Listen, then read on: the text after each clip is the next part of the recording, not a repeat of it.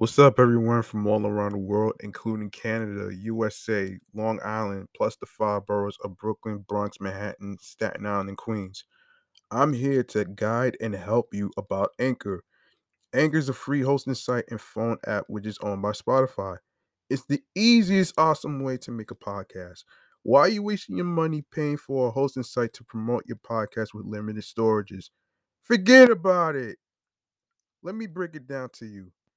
There's creation tools that allow you to record, edit, monetize, add music, intros, music outros, especially distribute your podcast to streaming platforms. Uploading episodes with unlimited storages of your podcast right from your phones, computers, laptops, and tablets. You can make money from your podcast with no minimum listenership. Plus, you get paid some money in your pocket from sponsorships. Excellent. These are the keys you need to make a podcast, including the listeners supporting your show. That way, you can listen to the episodes of my show, Off the Meat Rack Chain's New York podcast, the unfiltered comedy entertainment show about the stories mixed with entertainment news, music, real life segments, and much more. Now, where can you find, follow, and listen to the show, you ask? You can follow the podcast on Facebook and Instagram, all in one word, Off the Meat Rat Chains New York podcast. Alongside with my other show, Meticulous Vibe Juice Podcast, and my primary handle, G Money Stacks 555 in Queens, New York. Now, the streaming platforms goes like this. We are on Anchor, Audioburst, Breaker, Podorama, Listen Notes, Spotify, Stitcher, Deezer, Podchaser, Pocket Cast, Podcast Addict, Player FM, Tune In, Reason FM. We on Podfriend, Podorama, Google Podcasts, Amazon Music, iHeartRadio, and YouTube. If you have a dream of creating and becoming a podcaster like myself and individual friends that is co-hosting with me, go download the free Anchor app, or you can check out anchor.fm to get started. Take advantage of the opportunity that's thrown in your face. If I could do it and reach success, so can you. I'm G Money Stacks. Thank you for listening. Let's go.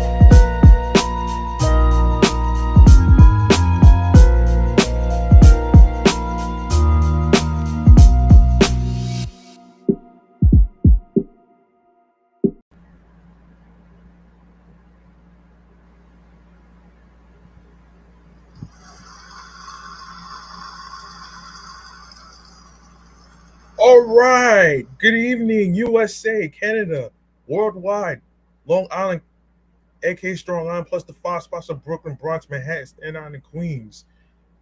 This is your man G Money Stacks, aka the Gregonator, YouTuber, creator, host with the most, misunderstood lonely nomad, unstoppable independent podcaster, and rookie podcaster of Queens, New York. And you're hanging and rocking with Off the Meat Rat Chains New York podcast, episode 181.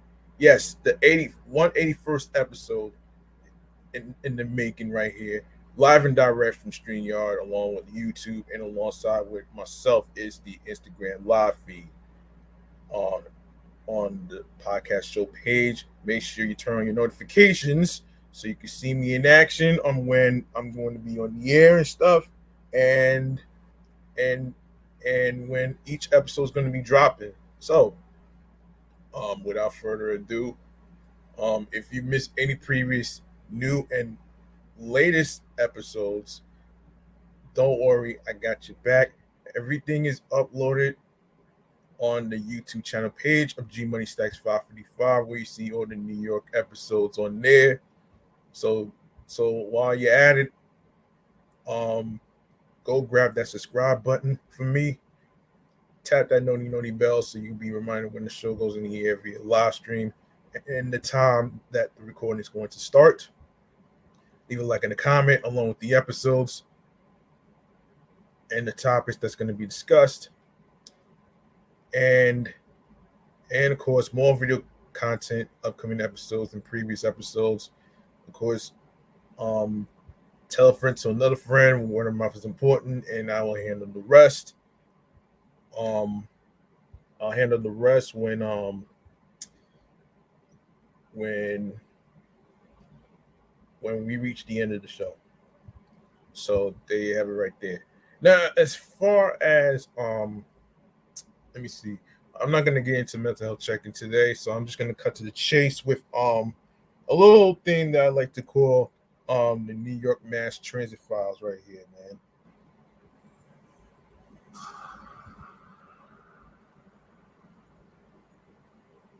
All right. Here's what's happening here. All right, so yeah, so here's the deal here. So work from home is the biggest driver keeping mass transit ridership stuck below pre-slandemic levels, MTA chairperson Janet Lieber said Wednesday. Safety concerns are also to blame, said Lieber, but transit data show that New Yorkers from blue-collar areas have returned to subways and buses in greater numbers, even though they live in neighborhoods with higher crime rates. Residents in wealthier parts of the town with lower crime rates, who are more likely to have a job with a remote option, have been slower to travel back to the office for work, according to the transit chief. We know that safety is on people's minds. Yes, that's true.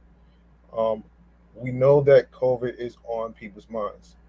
The demographics or the geography of our ridership loss suggests it's more from the work from home issue, Lieber said on the Brian Lira show on WNYC on August 17th.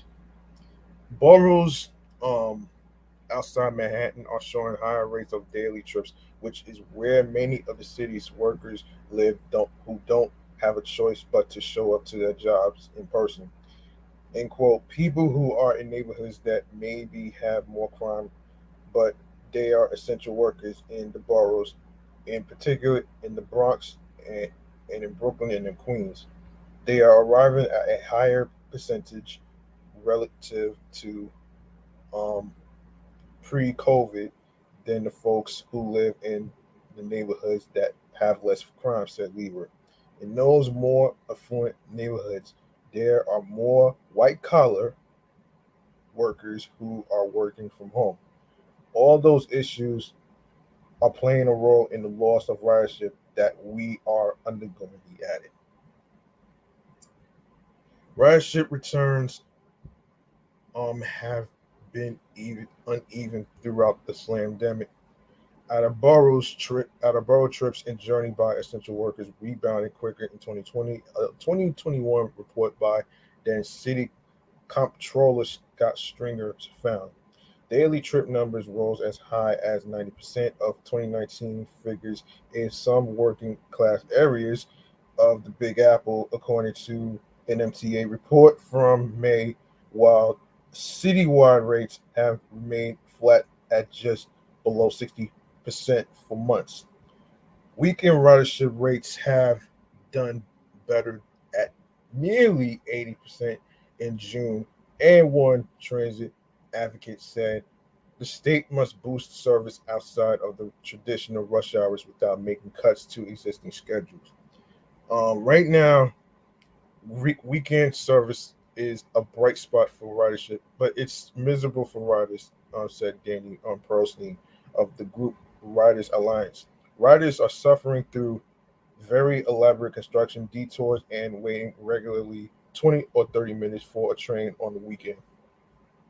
People from the neighborhoods is talking about, many of whom do not work in offices, also don't work 9 to 5, said Pearlstein. Um, Office occupancy is in the city cracked 40% for the first time during the COVID era in June. The city reported as the slandemic drained the MTA of its passengers, city and state officials have frequently focused on crime and unhoused people seeking shelter in the subway system. At the beginning of the year, when the Omicron variant tore through the city, Lever also blamed a ridership setback on fears of homelessness, people in the subway and crime. I don't blame him. Mayor Eric Adams deployed a record number of cops into the system to create an omnipresence of law enforcement underground. Subway riders still listed safety as their top concern in a survey released by the MTA last month. While transit made up less than 2% of citywide crimes so far this year, according to NYPD statistics, a series of high profile attacks on the subway shook the city as it was trying to come back from the slamdemic. In January, a man shoved the rider Michelle Go in front of a subway train in Times Square. In April, which I talked about episodes ago, a shooter opening fire on a crowded train in Sunset Park, Brooklyn. I talked about that as well. And in May, another gunman killed Goldman Sachs employee Daniel Enriquez on a train heading over the Manhattan Bridge. Sheesh, that's crazy, man.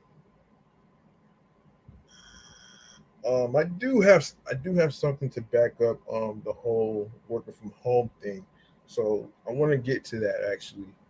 So this is from the Carolina Journal website. Um, okay, so with more than half of American workers still able to work from home, the post slandemic work world is likely to change for good. Approximately 58% of Americans have the option of working from home at least 1 day a week, and more employees are turning to that policy to keep their staff happier in their jobs. A recent study suggests that it might be a win win. Um, yeah, it can be. It can be a win win. But let's see. Let me see. Researchers at the National Bureau of Economic Research found that working from home has some positive aspects for both employers and employees, including increased productivity and flexible schedules. A study done in 2021 and 2022 by Nicholas Bloom, um, um, Rio, Riobing Han, and James Leanne studied 1612 engineers, marketing, and finance employees in the airfare and IT divisions of Shanghai, China, based Trip.com, a NASDAQ listed global travel agent, and randomized them into providing the option to work from home on Wednesday and Friday. Those with odd birthdays, of course, those born on the first, third, fifth, etc., day of the month, were put into a randomized control trial, allowing a hybrid work from home schedule, while those with even birthdays were the control group who continued to come into the office full time as before. The study found four results. First, working from home reduced attrition rates by 35% and improved self-reported work satisfaction scores, which showed that employees value working from home at the equivalent of about 4% to 8% wage increase. Second, working from home reduced hours worked by around 80 minutes on home days, but increased it on other work days and the weekend by about 30 minutes in total, which shows how the structure of the work week is altered when working from home. Communication styles also changed as a result of working from home. Work from home employees increased in individual messaging and video communicate no, group video call communication, even when in the office. They said it was a surprising result, which suggests that working from home leads to changes in employees' working patterns, even during their days in the office.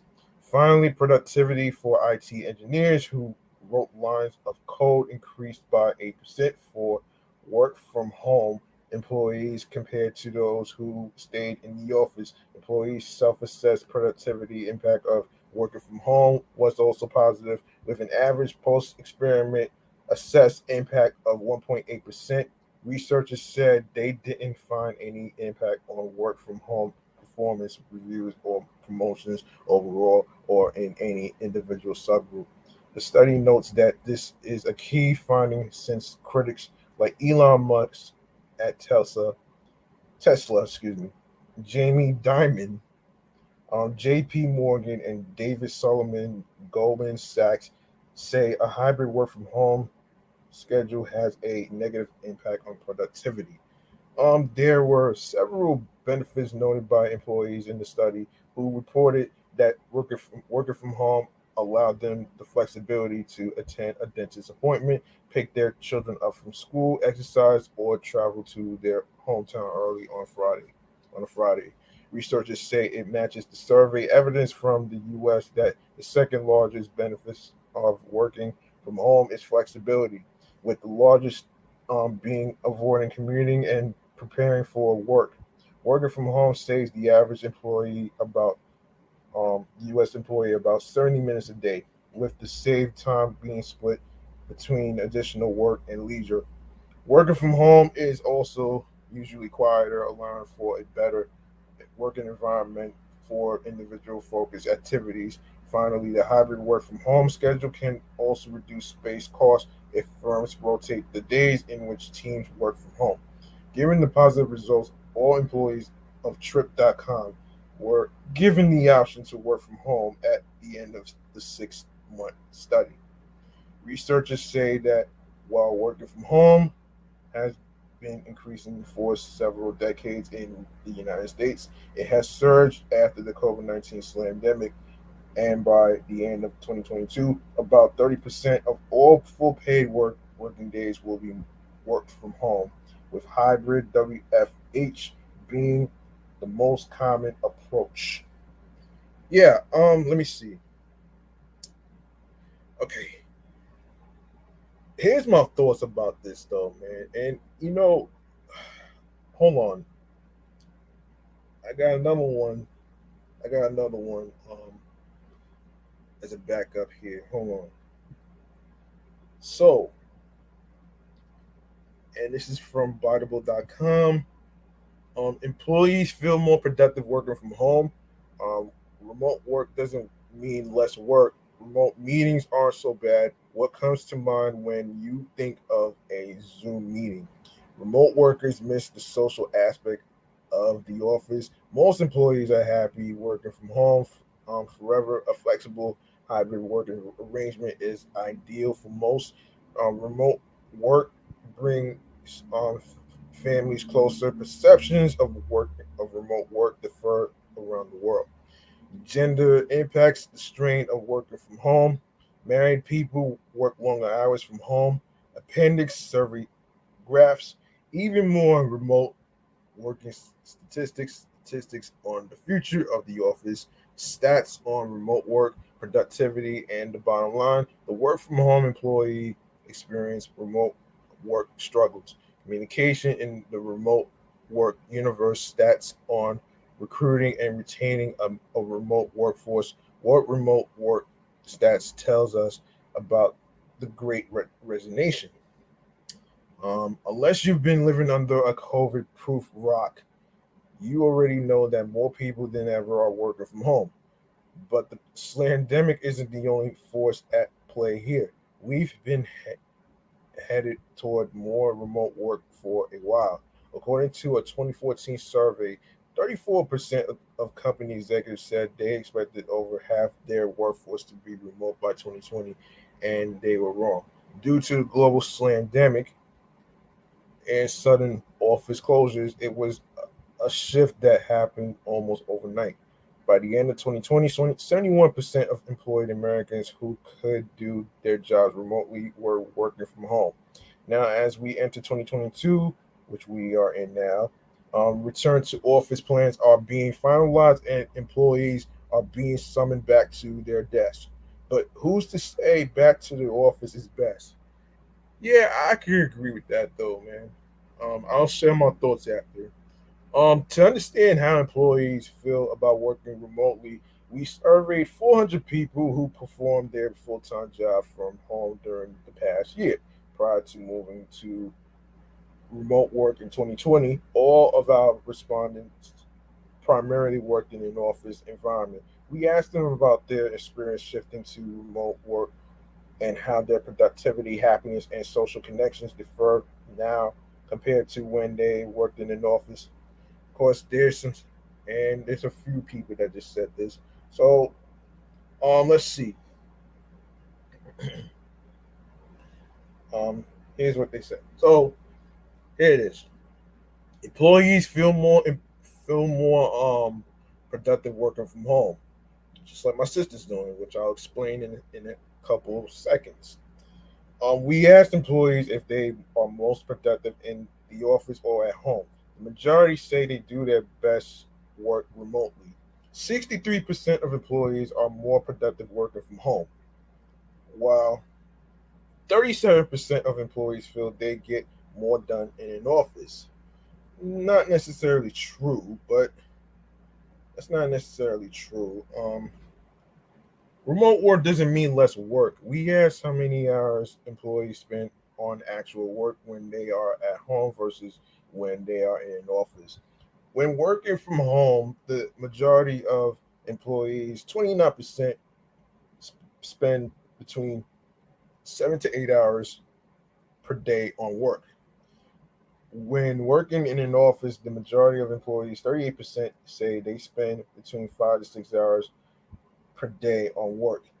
Overall, employees are less likely to work a full 8 hours from the office, 12%, than they are from home, 14%. Um, Remote meetings aren't so bad. Um, Zoom meetings get a bad rap, but our respondents prefer video calls over in-person meetings. 54% of employees prefer meeting a colleague via video call, and 46% of employees prefer in-person meetings. And of course, there's what comes to mind when you think of a Zoom meeting. So this is according to our respondents. It's a mixed bag. So there's some mixed feelings actually. So in this picture, I'm gonna read some words on here. So listen to this. So um starting with quick, planning, virtual, frustrating, anxiety, practical, valuable, essential, community, fatigue. You are on mute, easy, reliable, awkward, fast, important, pointless, boring, convenient, anxiety, annoying, work, not again, fun, comfort, accessible, impersonal, COVID pain, collaboration, um, avoid um, burnout, productive, and collaboration. Okay, so remote workers miss the social aspects of the office. We asked if employees miss the social aspect of the office when working remotely. Most said yes. So 80% of remote employees miss the social aspect of the office. 28, excuse me, 20% of remote workers don't miss the office social scene.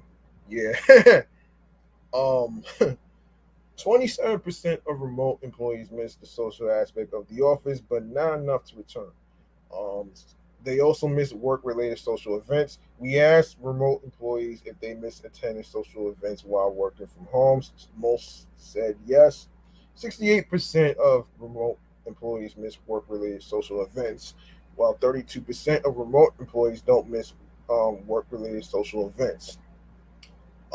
Most employees are happy working from home forever. We asked if remote employees would like to work from home forever. The majority would be happy without the office. 62% of remote employees say they'd be happy to work from home forever, while 38% of employees currently working from home would be unhappy doing so forever. A flexible hybrid work arrangement is ideal for most. We asked remote workers about their ideal balance between working in the office and working from home. The majority prefer a mix of WFH and working from the office. 50% of employees say they like to spend 2 or 3 days in the office per week, while 15 no excuse me 13% of employees say they'd like to work entirely from home, while 11% of employees say they'd like to return to the office full time. Okay, remote work brings families closer.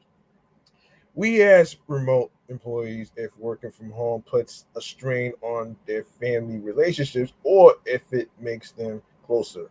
Most say remote work has a positive impact.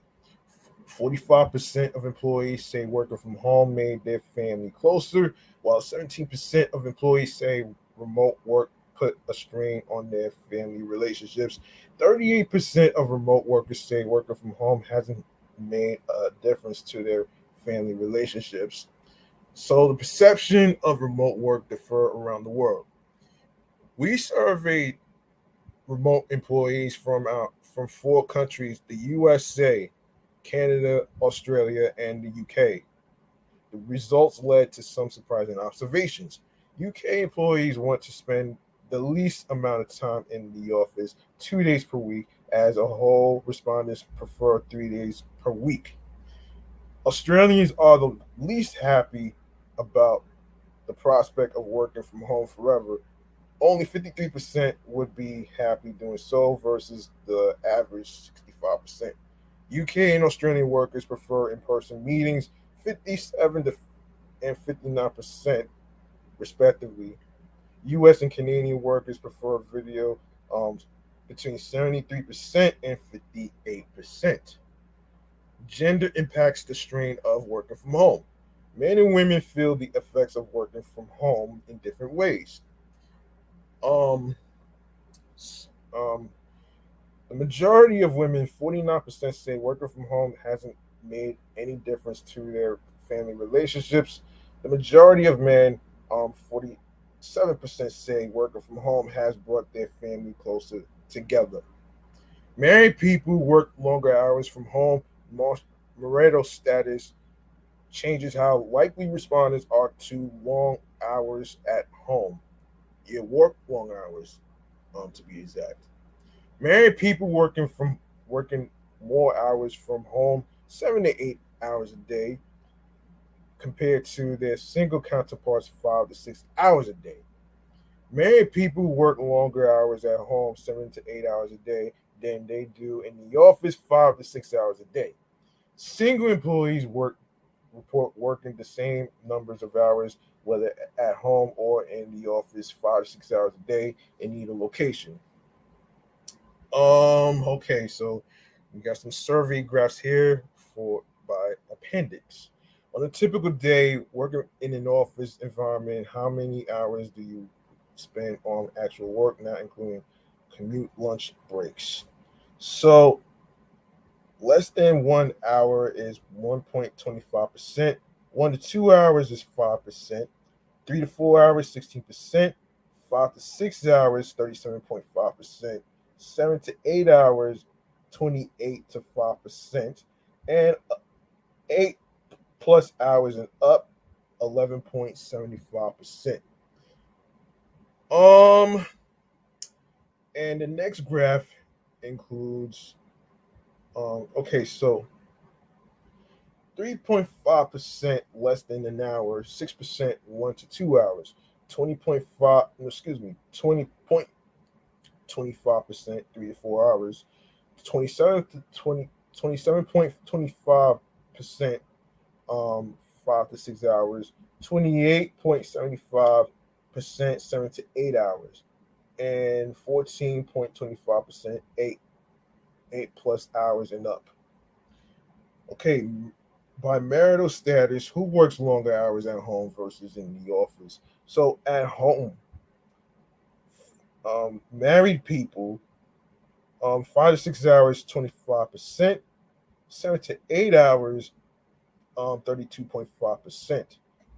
Single, 33.64%, 5 to 6 hours, 7 to 8 hours, 26.36%. Um, no, that's at home. Excuse me, at home. Yeah, yeah, yeah. In the office, married people, um, 5 to 6 hours, 39%, 7 to 8 hours, 27.5%.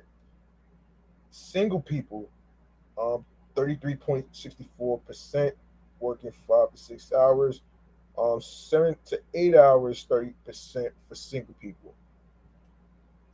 Let's see. So we another graph here. So do you believe you are more productive working remotely or in an office environment? So productive in an office, 37%. Productive productive remotely, 63%.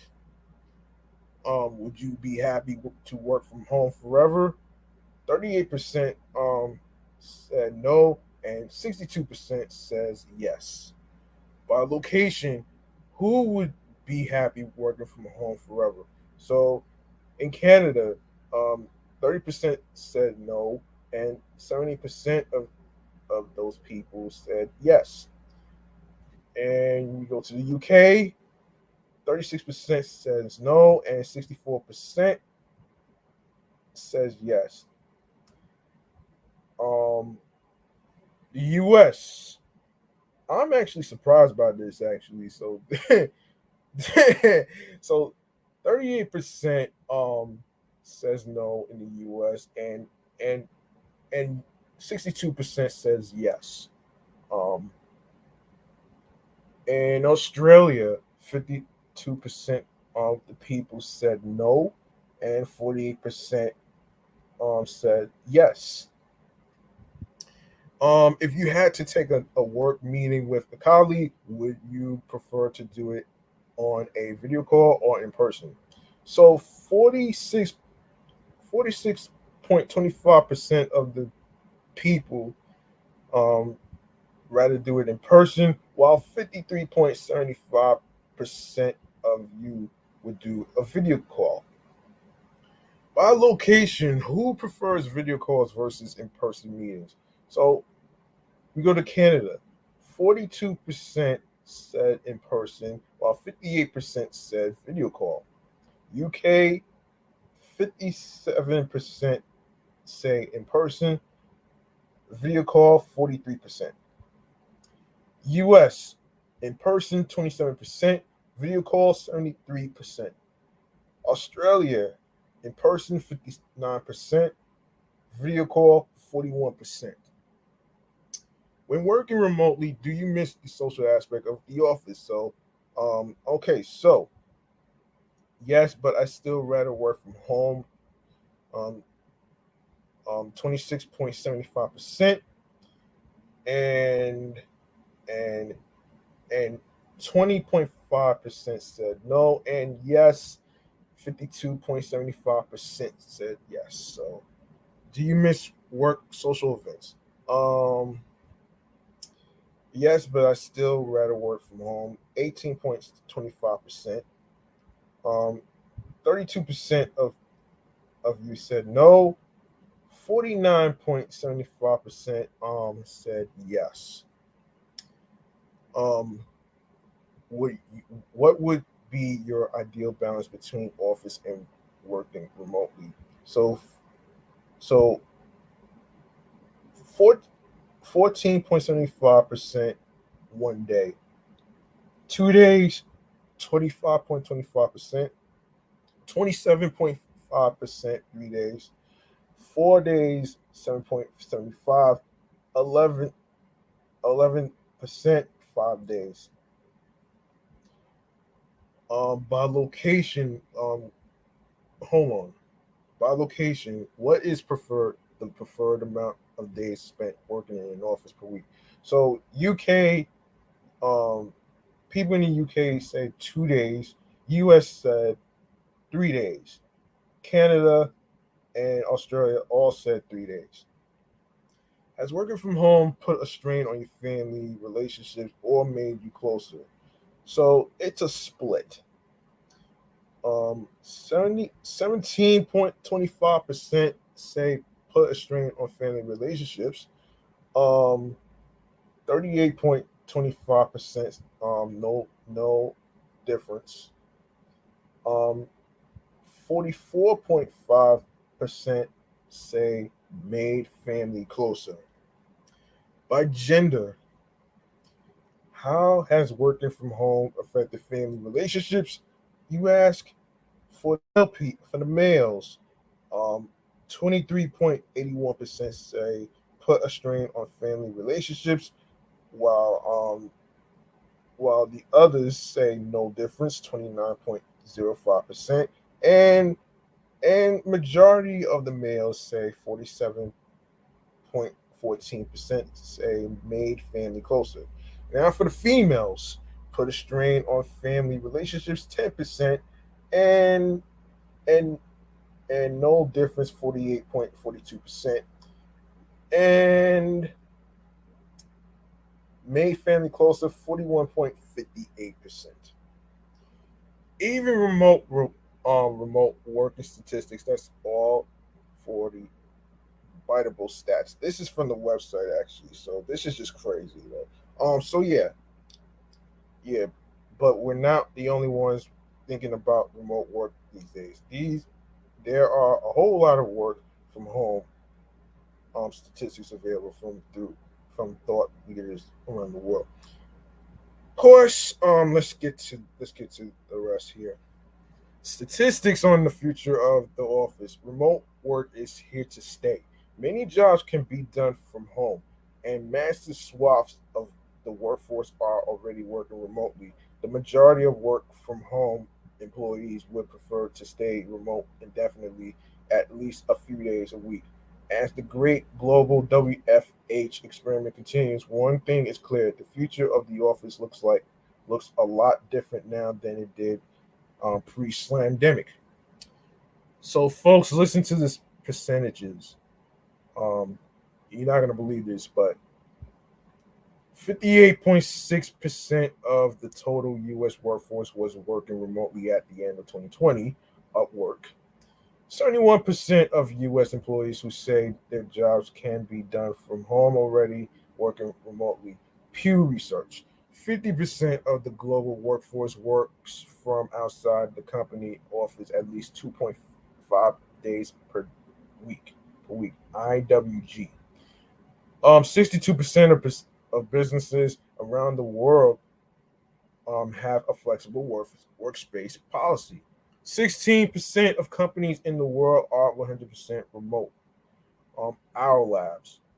So many believe this trend will continue. 70% of people say they believe workers will never return to the office at pre-pandemic rates, according to the BBC. Um, 92% of employees expect to continue working from home at least one time per week, and 80% of employees expect to do so at least 3 times per week. Okay, so for those of you who may not know what BBC is, it stands for British Broadcast um, Corporation. Um, an estimated 73% of all departments will have remote workers by 2028. Fundera. Labor statistics support this theory. 37% of jobs in the US can be done remotely. So this is from the National Bureau of Economic Research. About 4 of 10 workers say their jobs can mostly be done remotely. Pew Research. For the majority of employees, this trend toward remote work is welcome news. Over 97% of remote employees say they would like to continue working remotely at least part time for the rest of their career. Buffer. 98.3% of remote workers would recommend working remotely. 56% of women and 52% of men would like to indefinitely work from home all or most of the time. But not everyone agrees. 44% of companies um, in the world don't allow any remote work. Well, let's see. There's more. Stats on remote work, productivity, and the bottom line. Remote work, um, remote work isn't just good for employees. It also has a positive impact on the bottom line. According to recent work from home statistics, excuse me, remote work is more cost effective for employees and businesses alike. This gives companies strong incentives to adopt or expand their remote workforces and pretty much guarantees remote work will enjoy a place in the global landscape for the foreseeable future. Productivity improves with remote work. 94% of workers, um, employers report that productivity has been the same or better since implementing remote work. The highest percentage of productive employees in 2019, um, before remote work, was 79%. The highest percentage of productive employees in 2020 after remote work was 87%. Um, Great place to work. 76% of employees avoid the office when they need to get important work done. Um, Increased productivity isn't the only area where companies benefit. Employers save an estimated, $11,000 per year for each half-time remote worker and $22,000 per year for each full-time remote worker. And this is from the Global Workplace Analytics. Companies report increasing profits by as much as $2,000 per remote employee after transitioning to a remote workforce. So Stanford, 79%. Yeah, hold on. 79% of employees are willing to take some degree of a pay cut to work from home. Remote employees see significant savings as well. Half-time remote employees save between 600 to and $6,000 per year in commuting costs after accounting for home energy and food. Global Workplace Analytics. Remote workers save an average of 4,523 per year in fuel alone. Air Tasker. Half-time remote employees save 11 work days per year in commuting time. Global Workplace Analytics. Full-time remote workers save 17 work days per year in commuting time.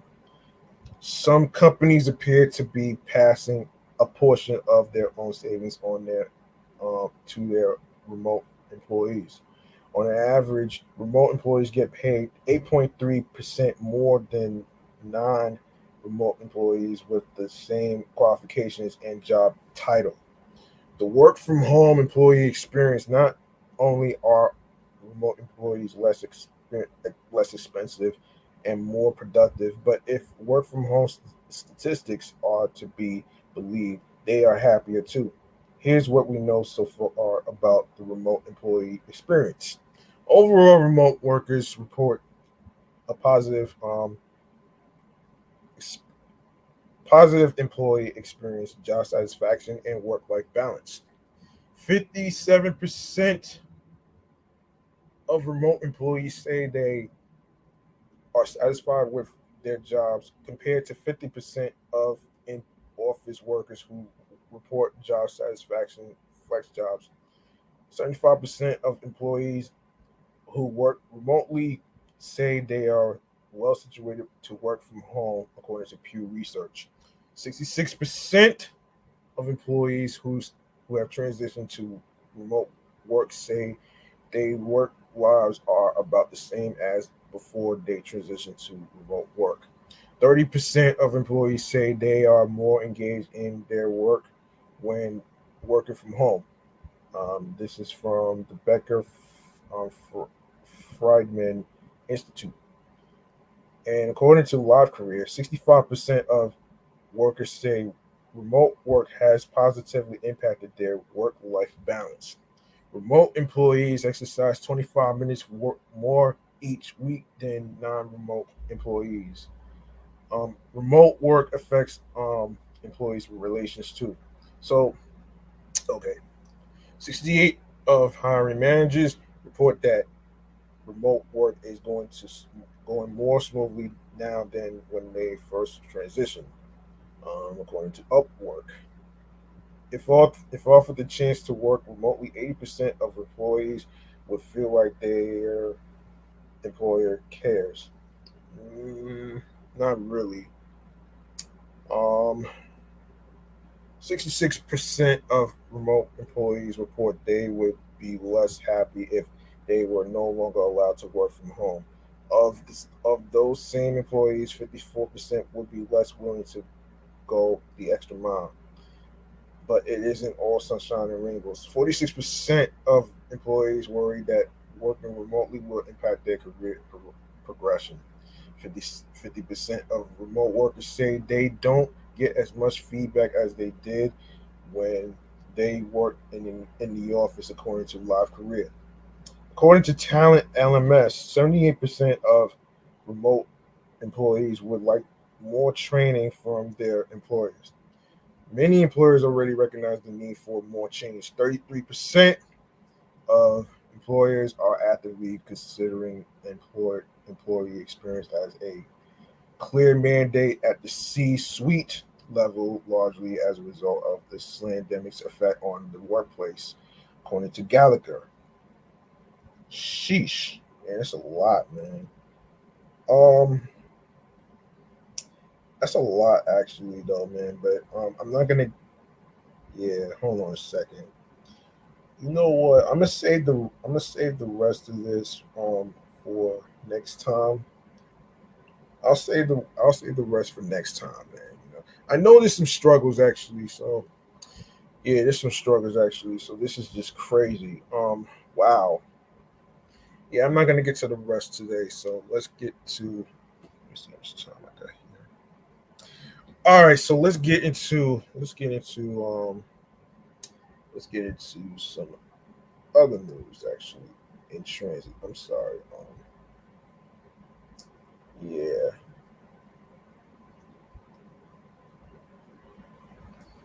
Um. Let me see what else. Um. Yeah. You know what? Let me continue. Let me continue where I left off. Let's see. Let me see. Okay. There's another. Okay. Let me get to another transit related stuff. So here's what's going on here. So a 15-year-old boy had his arm severed while subway surfing Monday morning in Queens, according to police and law enforcement and MTA sources. The teen was with a group of pals on a northbound R train at the 74th Street Roosevelt Avenue station in Jackson Heights, Queens, around 10:25 a.m. When he was trying to climb up to the top of the train and fell and landing on the tracks, cops and sources say.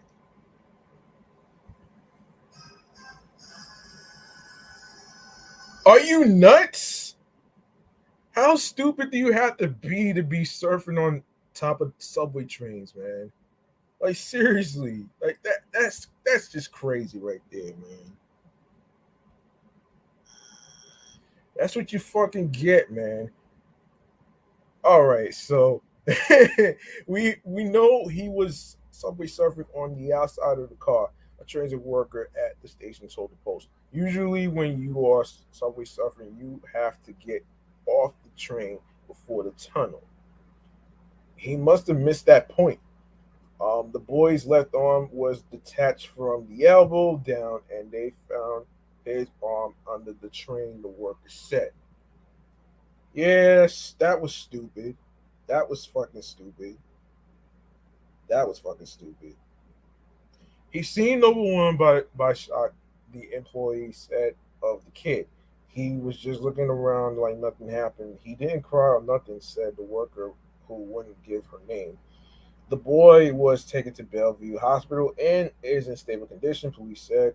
As of noon, northbound M&R trains were bypassing 74th Street, Roosevelt Avenue Station, the MT said. Damn.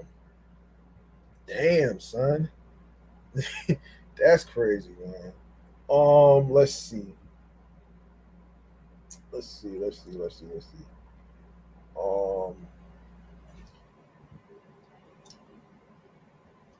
all right, so we trains it out the way. Um, okay. Now we can get to chatting on the jazz right there. There it is.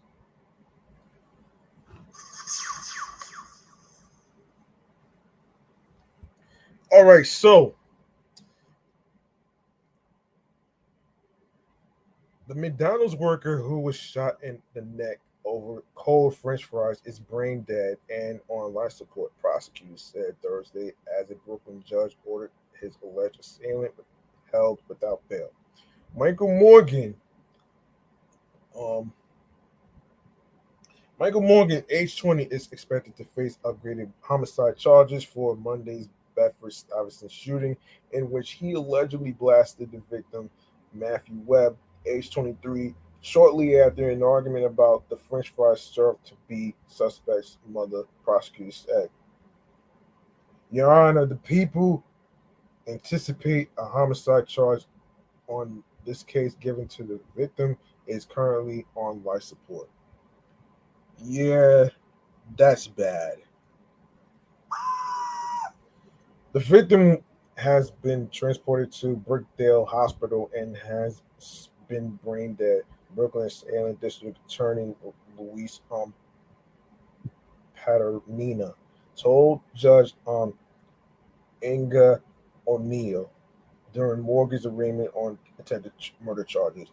The family now has to make the difficult decision to take him off life support. Um, life support. Yeah. Morgan, who was cuffed behind his back, looked down during the brief proceeding and didn't speak.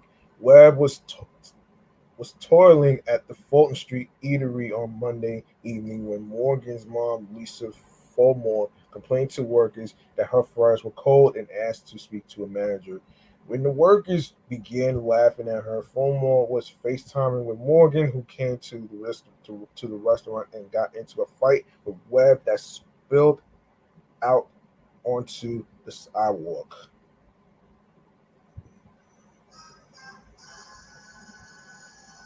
Morgan punched Webb in the face, and when he got back up, he pulled out a gun and blasted him in the neck, prosecutors alleged. The suspect's girlfriend, um,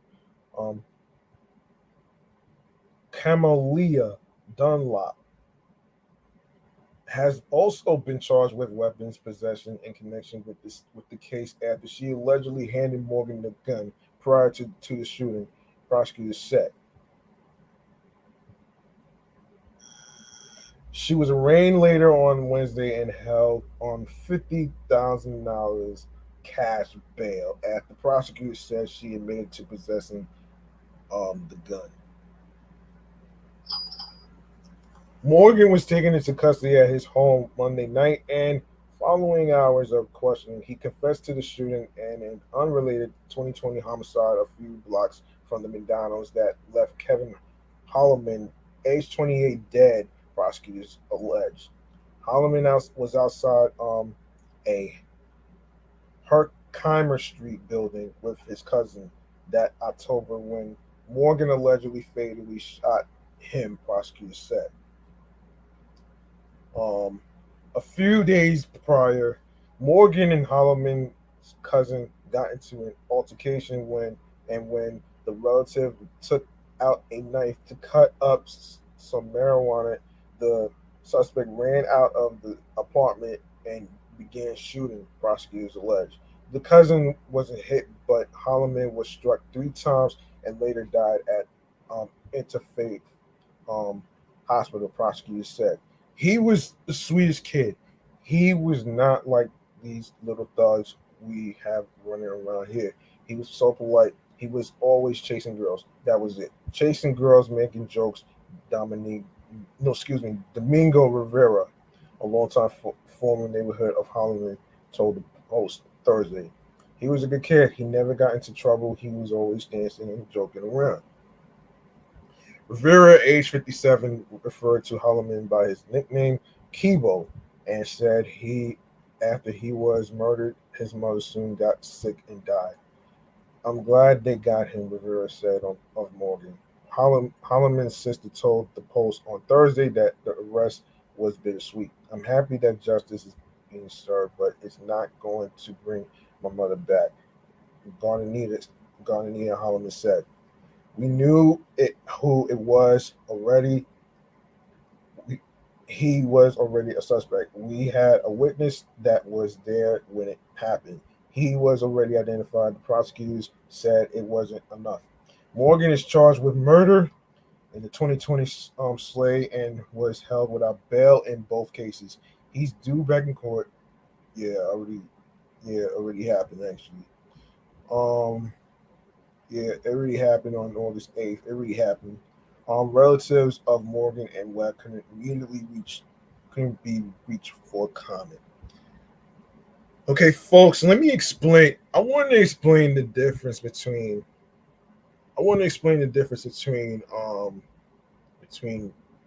between justice and accountability. So let's get into this. The difference between justice and accountability here is this is just crazy, man. Like, let me see the difference between justice and accountability. I want to actually get a yeah. So so this is the thing.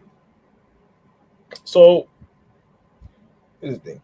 Accountability is about taking responsibility while simultaneously taking the power to correct broken or fractured systems, whereas justice is when the author who is responsible for the harm takes action to repair the harm. This action needs no authority, punishment, or even forgiveness.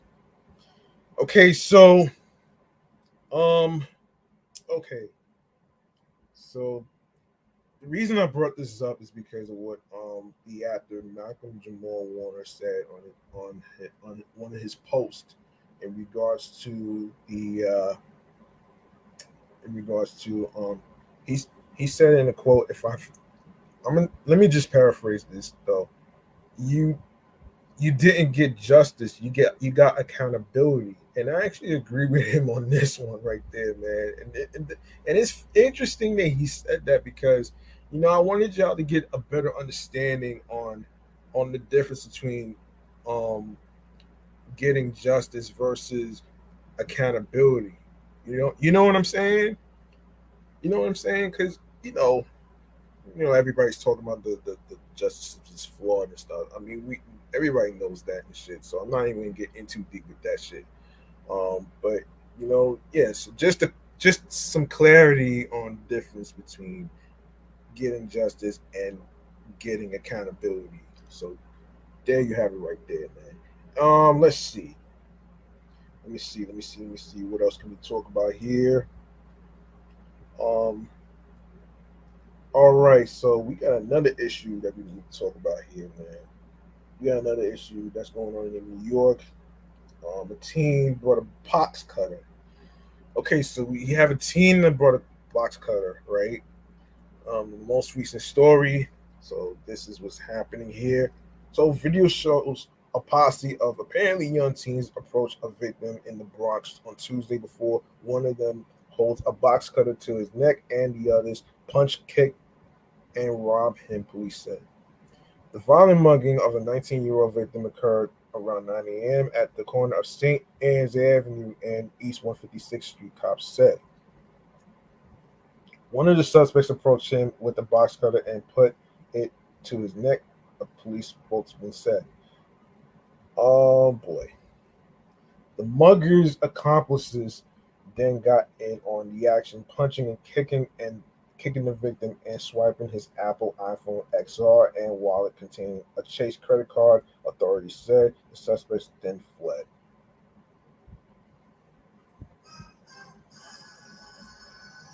The victim refused medical attention. The New York City Police Department is asking for the public's assistance in finding the suspects.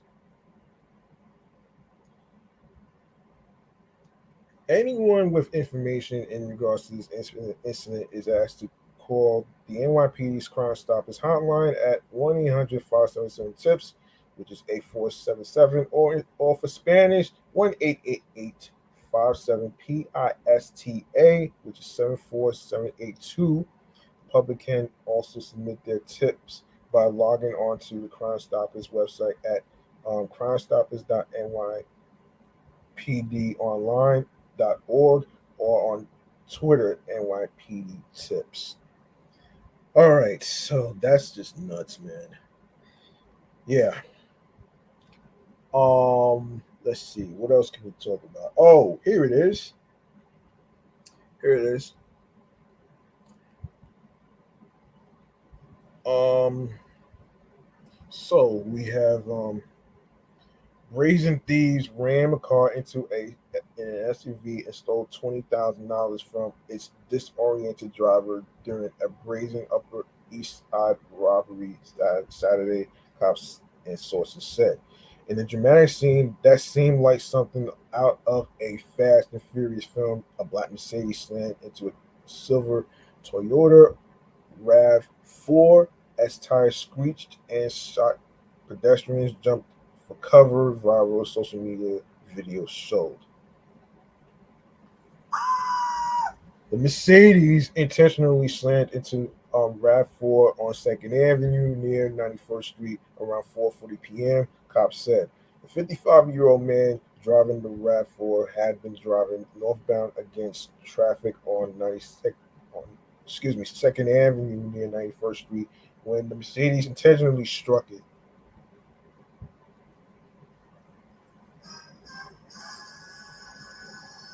Video circulating on social media shows the driver of the Mercedes flooring it to catch up to the Toyota and plowed into its side, sending the SUV spinning around at the intersection. Damn, talk about a fucking joyride, man.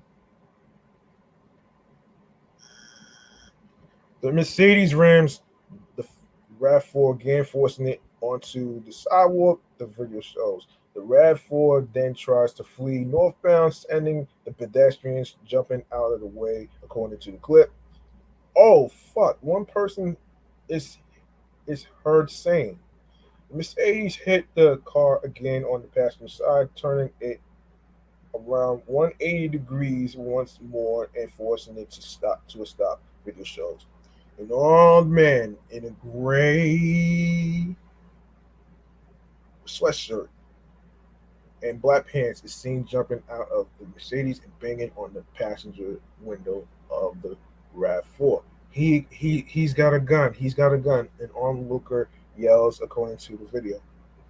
Um, so the man then appears to run to the driver's side of the Toyota.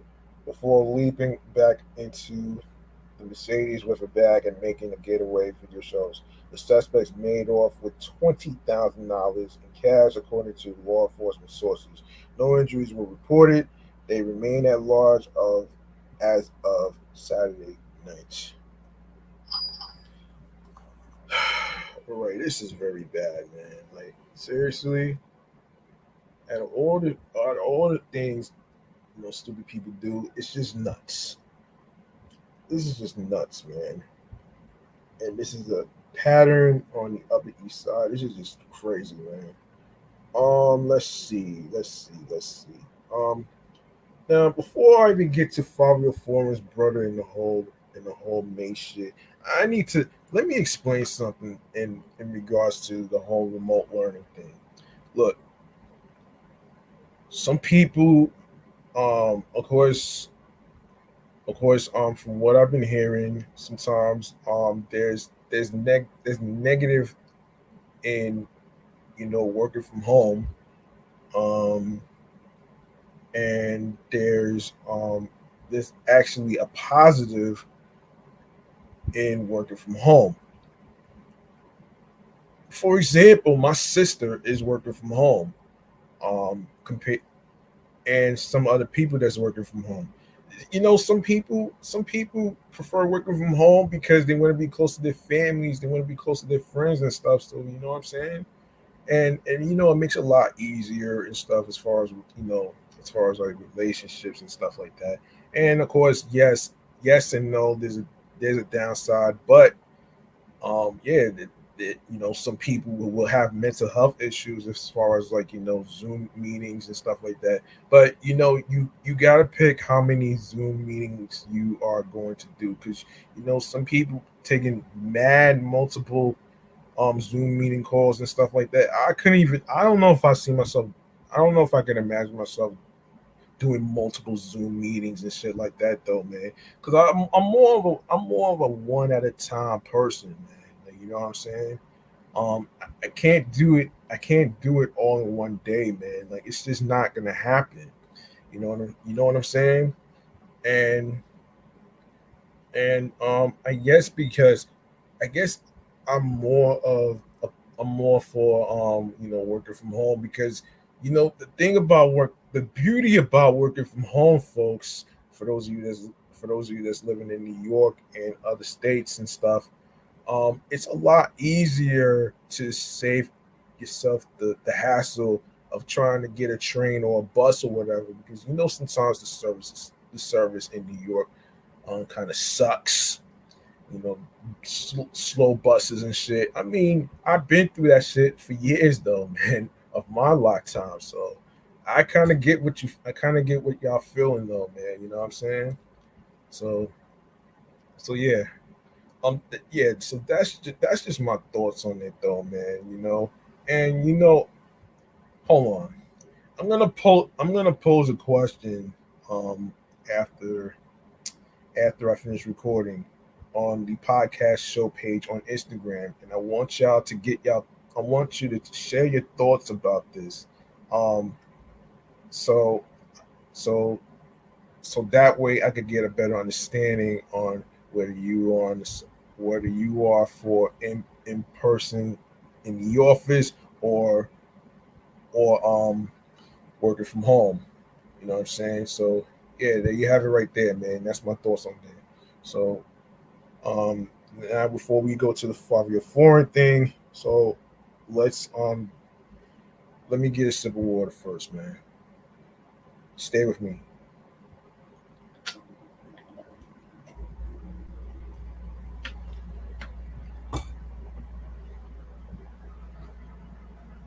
Mm. All right, 5 year foreign. His brother actually is what I'm trying to look for. Oh, yeah, his brother. His brother actually. Hold on. Okay, so let me see. Yes, his brother. So his brother. Let me see. Let me see. Let me see. If I'm not mistaken. Actually, let's get hold on before I even let me get to. Actually, let's talk Mace first, man. All right, so before I even get to Fabio Foreign's brother, let's talk Mace first, though, man.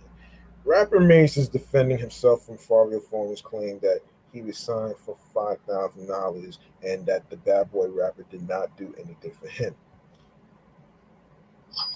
Mace recently joined Million Dollars Worth of Game days after Fabio was on the same podcast where he spoke about his earlier deal with Mace's Rich Fish label. Mace admitted that Fabio Foreign did receive $5,000, but overall he gave him $750,000. In his interview, he called the statements reckless when he came up and came up here and said was very reckless. He said, "At one time, I gave him $5,000, but I gave him $750,000." He said. However, the former Bad Boy rapper clarified that he didn't give Fabio Foreign he didn't give Fabio $750,000, but helped him negotiate a deal. I set him up to do a deal to where I can control the deal, make the deal what it should be because I knew if he had the leverage, he would go in there and sell both of us out. They said. Um, Mace, however, said he set up Fabio's deal with Columbia Records a year later and admitted that he took more than 50% of the second deal from the rapper. Then, um, when we went in the building, I took $800,000 and he took $700,000. Mace added. The reason why it went down to $700,000 is because I gave him $750,000 and I took $750,000. He owed me 50 grand. On Monday, August 1st, uh, a photo of the contract was shared by TMZ, confirming that the only monies ever given by Mace to Fabio were in advance for $5,000. Other details also showed that the contract, which takes a staggering 50% of Fabio's royalties and other income. Companies shall also pay to artists 50% of the net advances, royalties, or receipts actually received by company from the exploitation of artists' recordings and other materials concerning artists, the clause read. It was further supplemented by another subclause which said that Fabio's actual payouts may be even lower than expected, as Mace's company would pay all third-party costs out of Fabio's share. Um, Companies shall be entitled to deduct all third-party costs and expenses concerning artists, including but not limited to third-party producers, mixes, and remixes, monies for marketing, promotions, shopping artist development, manufacturing companies' legal fees, and negotiating agreements relating to artists. The clause read. The agreement also claims 75% of the minimum statutory rate of the rights of all songs licensed to Fabio's name in the United States and Canada. Meanwhile, Mace continues to receive backlash for his treatment of the drill rapper. Fabio Foreign's friends have also jumped in to defend the New York rapper with their own receipts as to the true role of Mace in Fabio's rap career. The Big Drip rapper's friend, which I'll get to that next. I'll get to that next, though, man. I'm gonna get to that next. So yeah, let's get to his friend, man. All right, let's get to his friend. Um, and I'm gonna share my thoughts about this shit too, man. All right, um, so this is from hiphoptoday.com. It is always nice to have friends who have your back, especially if you are a multi-millionaire rapper navigating the perilous and often backstabbing music industry. Fabio Foreign's friends are perfect for the part. Ether Ether the Connect, a friend of the Big Drip rapper, posted a phone conversation he and a few friends had with Mace. The legendary Harlem rapper is rumored to have swindled the drill rapper with a faulty $5,000 deal.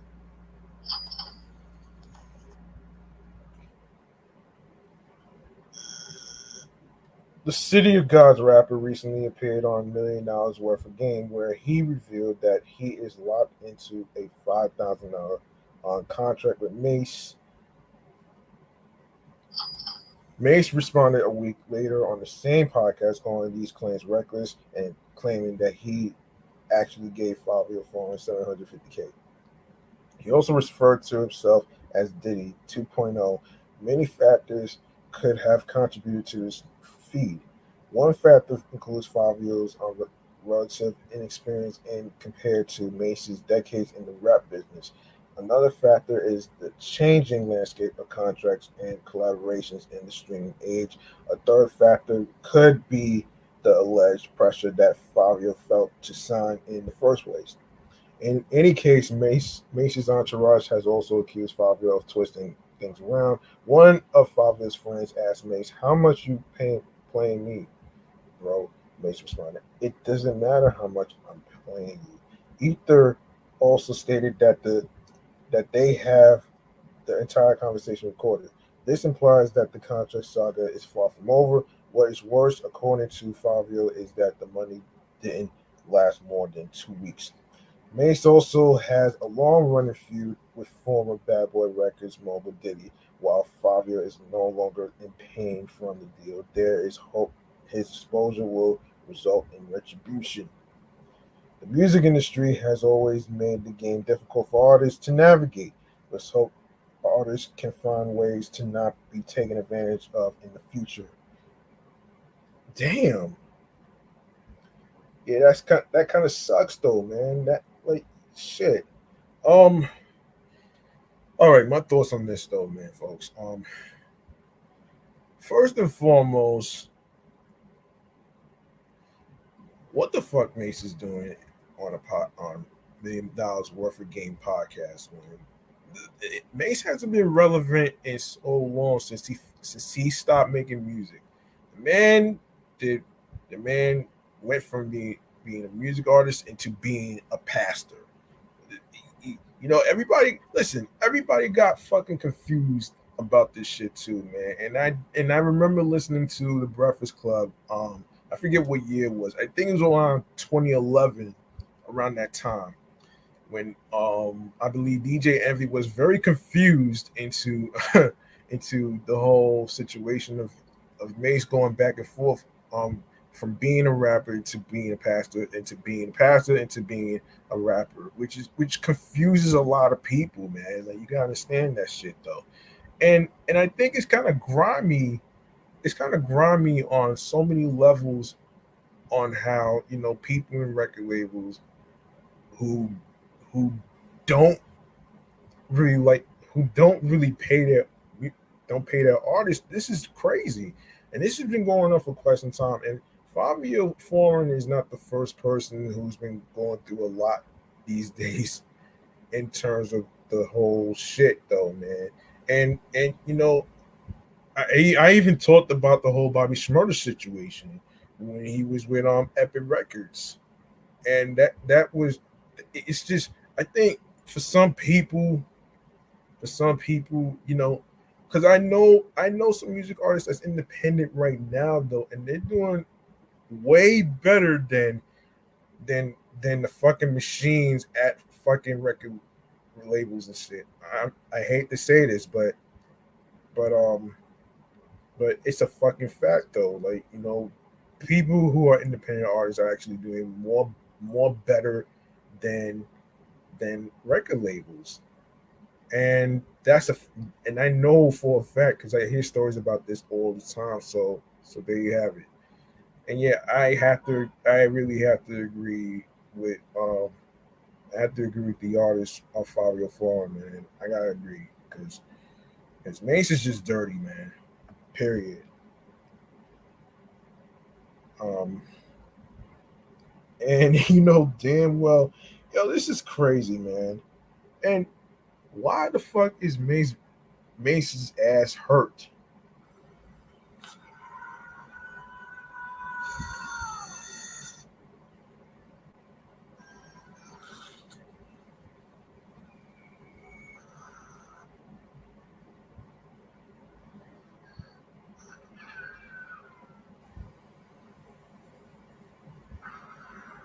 Just pay the man, son. Just pay the guy. My gosh, man. Like you, you, you know what this reminds me of? This reminds me of how I used to deal with certain individuals who are self-centered and stingy, and this reminds me of what my sister was telling me about her former friend, which I'm not going to say her name on here. So, um, yeah, because once a person is self-centered and they think everything's all about them and shit, it's like you're pushing people away, and that's the type of shit that I can't really deal with, because I hate stingy people, especially those who push people away in terms of the whole. And I get the whole money aspect to survive bills and all that other stuff, but damn, son, you have to put you gotta put money over people. And I actually talked to somebody from my my job, Big Lots, this past Saturday about this whole thing. Yeah, it's pretty sad that everybody's having that monopoly money mentality and shit. And yeah, it's not just society; it's fucking mankind that's into all this shit though, man. And and I actually was talking about Mike Tyson. Um, I think it was yesterday as I was recording episode 33, hit the bleachers. He was asking this question in regards to what is security. As far as as far as him saying money don't mean anything, but financial stability financial stability, I think, yeah, financial stability is actually what most people are usually talking about here, man, as far as like survival and shit. But you know, I just find it really crazy because you Mike Tyson, he's right though. He's right though. Like, because I have to agree on the fact that happiness can't be brought. Same way friendships and relationships and shit can't be brought, because these things are not items that you pull up from a fucking bodega or a supermarket. Yeah, you ain't gonna find that shit, man. You know what I'm saying? I just, yeah, I just want to raise this point though, man. Like, I don't want people to get the wrong idea that, and sometimes money is the root of all evil and shit, but I think it's all about how you use your money, man. You know what I'm saying? Like for me, I use my money to treat myself sometimes because of the success that I'm having in not just podcasting, but being able to go go with my instincts and go with my dreams and shit. So you know what I'm saying, without a TV label or whatever, right? I don't necessarily need that fancy shit because you know without integrity and authenticity and shit like that, you don't you seem lost in the sauce. You know what I'm saying? So that's my point on the whole idea of you have to you can't, because money changes people, and I get it. Money changes people and their personality and their perception and stuff like that. And I don't want to be that person. I don't want to be that person because then it's going to lead to fucking regrets. And I don't want to have regrets on pushing people away over money. I'm not that type of guy. So I can't do that. I don't want to do that to people. That's just not. it's not fair to me and it's not fair to them though. So I feel like you have to have a fucking balance, man. You have to find a balance in things, man. You know what I'm saying? It ain't just be one sided all the time. You know what I'm saying? It's not just be one sided all the time. So yeah, there you have it right there, man. I just wanted to just raise this point, man. So you folks out there can actually get a better idea of what I'm saying, man. I hope y'all understand what I'm saying though. You know what I'm saying? That I'm not crazy. I know what I'm fucking talking about here. So there you have it right there. So yeah. Let me see. Next topic. Um Most recently, according to the Daily News, one person was shot in the head and three others were hit by bullets. Three others was hit by bullets. Um yeah, yeah, hit by bullets Friday in a wild drive-by shooting outside the home base of a Brooklyn outlaw motorcycle club, police sources said. Police sources and witnesses said. The shooting sparked a tense half-hour standoff with police as members of the club, the unknown bikers, refused to let detectives into their clubhouse. Well, um, the victims were standing outside the clubhouse on Russell Street near Mace. Hold on, let me try to Messerol Avenue. Messerol Avenue in an industrial section of Greenpoint about 8:35 p.m. when a white sedan rolled down the block, witnesses told investigators. Someone inside the auto pulled out a shotgun and started blasting away, hitting four victims. Oh my gosh.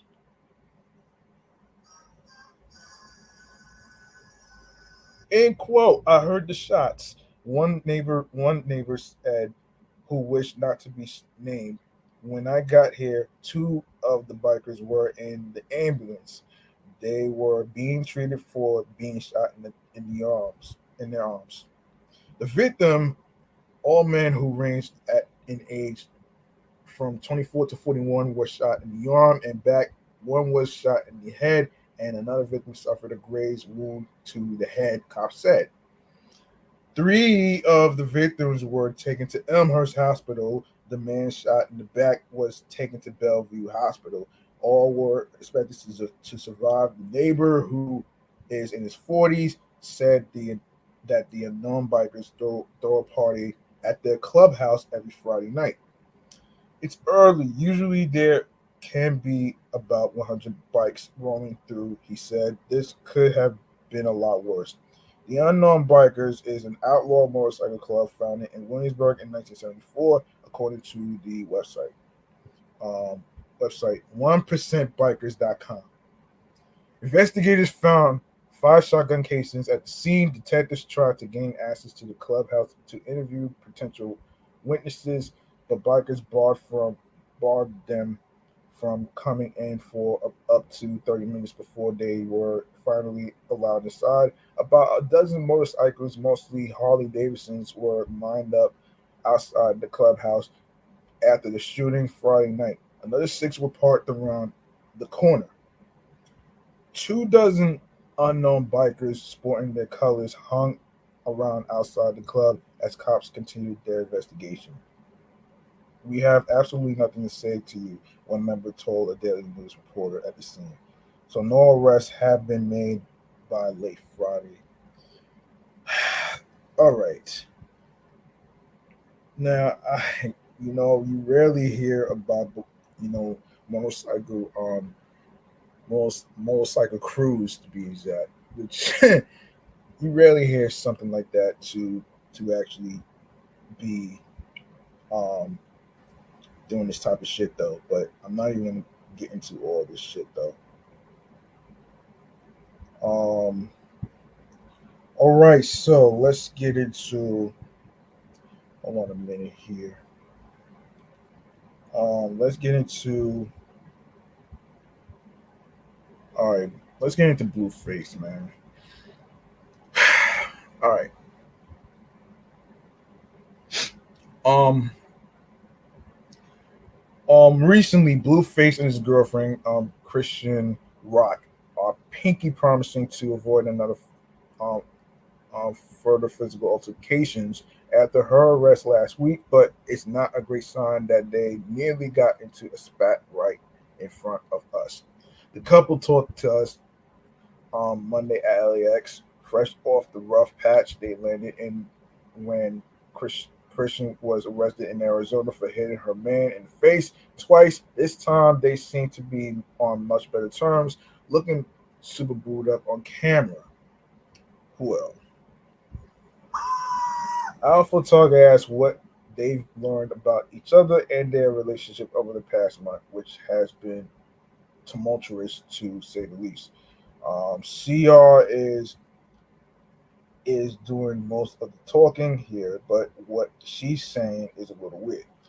Watch she says she's realized she shouldn't hit Blueface anymore publicly. That is. She also has a remedy on how to avoid conflict, and it has to do with their bedroom. We asked if they worried things could boil over again, and Blueface jokingly tells us he personally is, and Christian gets visibly upset about that to the point she separates from him. Obviously, this is a very hot and cold couple, but they left us on a good note. So here's hoping they actually take their own advice and keep their hands off of each other because no one wants to see anyone hurt or in jail. Just ask Christian; she'll tell you herself. Yeah, yeah, nobody wants to see that shit though, man. All right, so Lil TJ. Okay, after surviving gunshots in an attempted robbery back in June, Lil TJ is releasing his new single and video on Friday called "Beat the Odds" to tell his side of the story. On Thursday morning, the rapper posted the cover art for the upcoming single on Instagram, which shows him rapping on a mic while sitting up in a hospital bed. He also posted a video teaser for the single, which included news reports of the robbery, scenes of police cars, and visuals of TJ on stage. You can check out the trailer below um, on YouTube. Actually, hold on. No. It's on his Instagram, little TJ. So there you go. In late June, TJ and one other person was shot during an attempted um armed robbery near Edgewater, New Jersey. A few hours after the shooting, it was announced by the Bergen County Prosecutor's Office that Mohammed Konate was detained and charged with 3 counts of attempted murder, 3 counts of armed robbery, and other unlawful weapon charges. Shortly after TJ started his recovery process, a billboard in the Bronx advertised the return of the rapper with a sign that simply read, "I'm back." On Wednesday, TJ uploaded a short video update to his Instagram thanking fans for their support and love and also confirming that he has survived several shots. It was tough, you know. Most people don't survive it, but I'm still here. Here for a reason, and new music coming soon. We're gonna come back stronger than ever. Love y'all. So TJ was amongst the first slate of SoundCloud artists that emerged during 2016. He rose to prominence in 2018 with his song Resume and signed to Columbia Records later that year. In 2019, he released his debut studio album True to Myself, which peaked at number 5 on the Billboard 200. Okay, so what we have next is okay. Before I even get to line offers and stuff, let's talk. Let's talk. Let me see. let's talk. Hold on a second.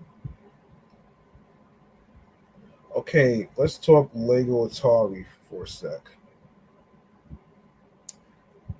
Um, all right. Um, all right. So the Lego Atari um two, 2600 launched today on August 1st, exclusively at the Lego store for $240. If you enjoyed building the Lego NES, you are going to have a great time with the Atari 2600. Uh, this mammoth set faithfully recreates the most iconic design of the 2600, making it a stellar display piece for retro gamers and those who are nostalgic for their childhood favorite. The price is a bit steep at $240, though. It's actually less expensive than the newly repriced Lego NES, but the build has a tremendous design and includes some neat flourishes. And if you show it to the family and friends, they might even mistake it for the real thing. Though Atari is technically still operating today in name only, really, it has been out of the console business for many years. Younger Lego enthusiasts and gamers may not know much about the Atari 2600, but it's a really important piece of video game history. Predating Nintendo and Sega's home consoles, the 2600 is really the first console that found its way into homes in a big way. Without the Atari 2600, gaming would undoubtedly look different today. And the Lego Atari 2600 shows the console the reverence it deserves. All right. Um, Coming in at 2,532 pieces, the Lego Atari 2600 has about 100 less pieces overall, but it has more pieces dedicated to the console itself. The TV took up about half of the NES build, while the Atari has a series of smaller supplementary builds. Though the Lego NES was clearly smaller than the actual console, the Lego Atari, um, which is almost the same size as its inspiration. That's partially why it could dupe people into thinking it's the real thing. The other reason is that everything from the grates to the signature wood panel front looks so close to the actual console.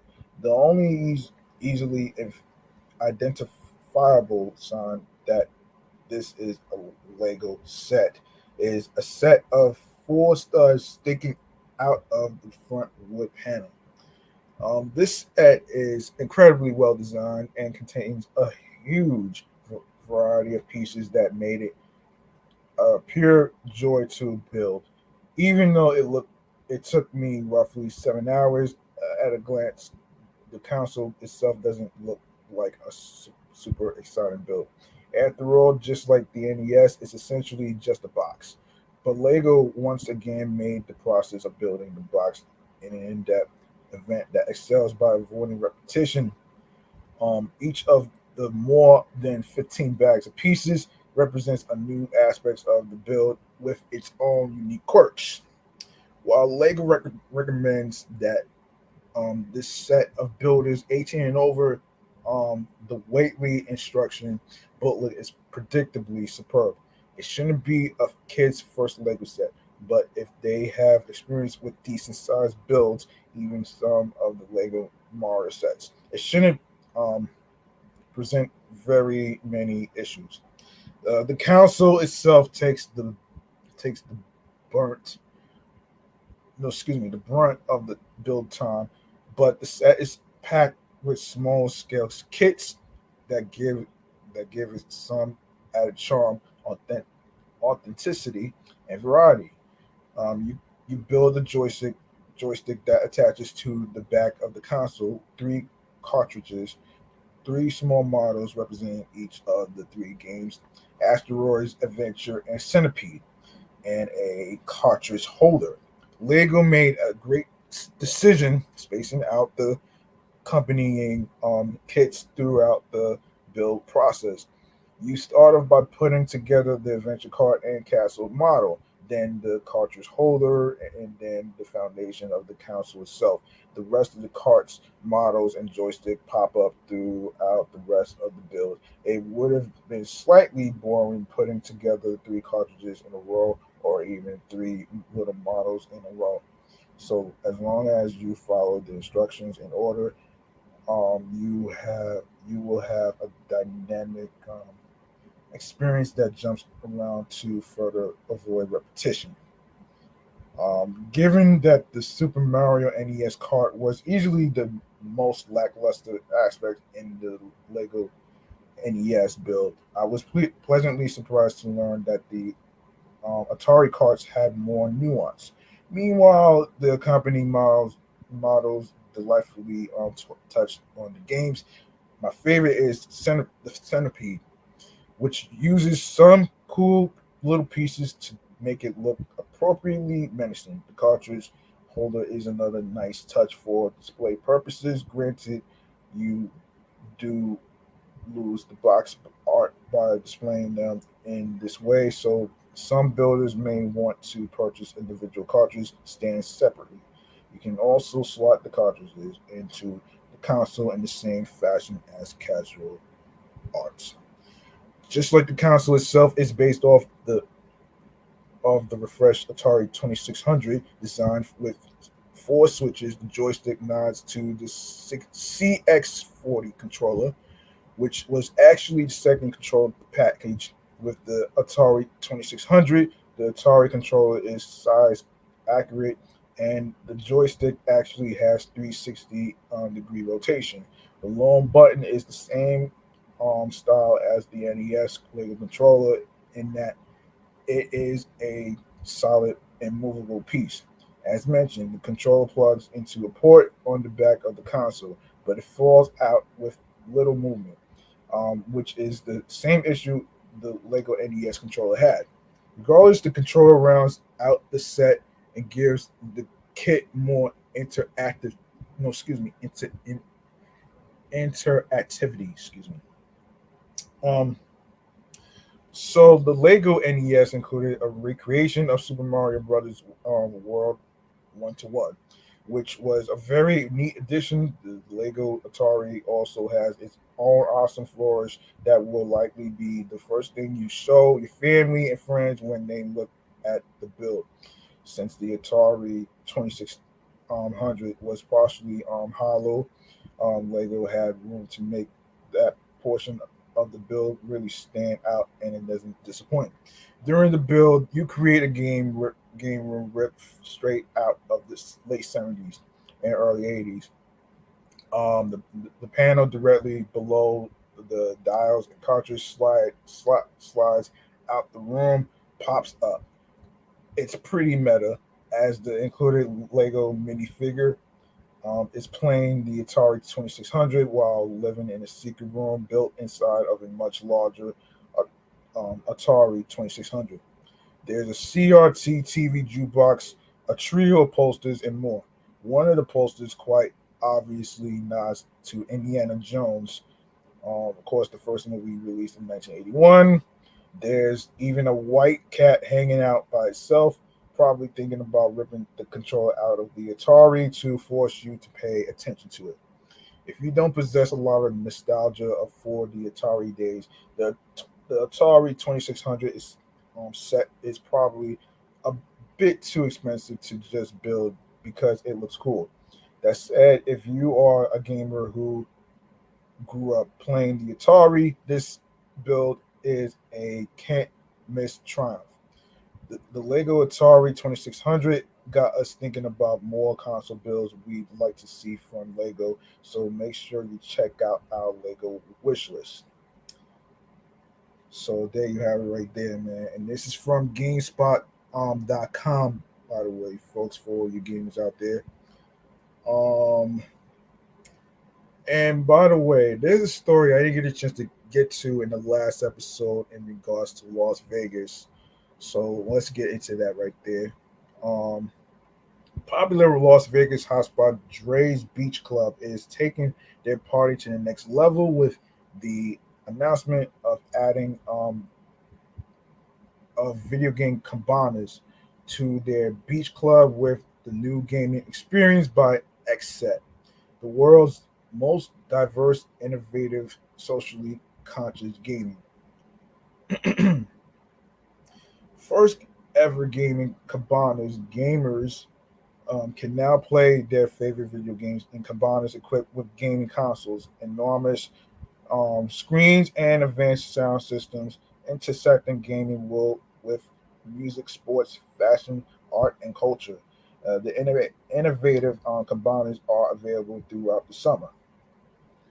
Um, and quote, our goal is always to give our guests something unique that can't be found at other clubs, said Dustin Dre, Vice President of Marketing and Entertainment for Dre's Beach Club nightclub. These Except cabanas are a perfect complement to the Dre's Beach Club experience, where guests can enjoy music, drinks, food, and cutting edge gaming all in the comfort and privacy of these luxurious cabanas.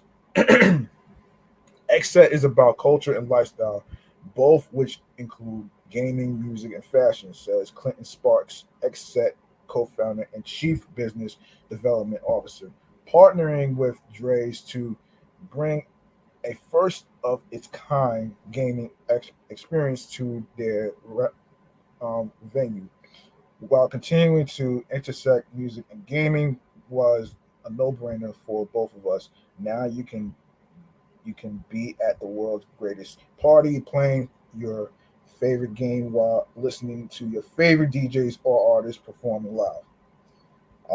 Xset partnered with Dre's Las Vegas to launch two new gaming cabanas wrapped with Xset walls, complete with 85 monitors and custom Xset consoles for VIPs to game while enjoying the experience of a club atmosphere.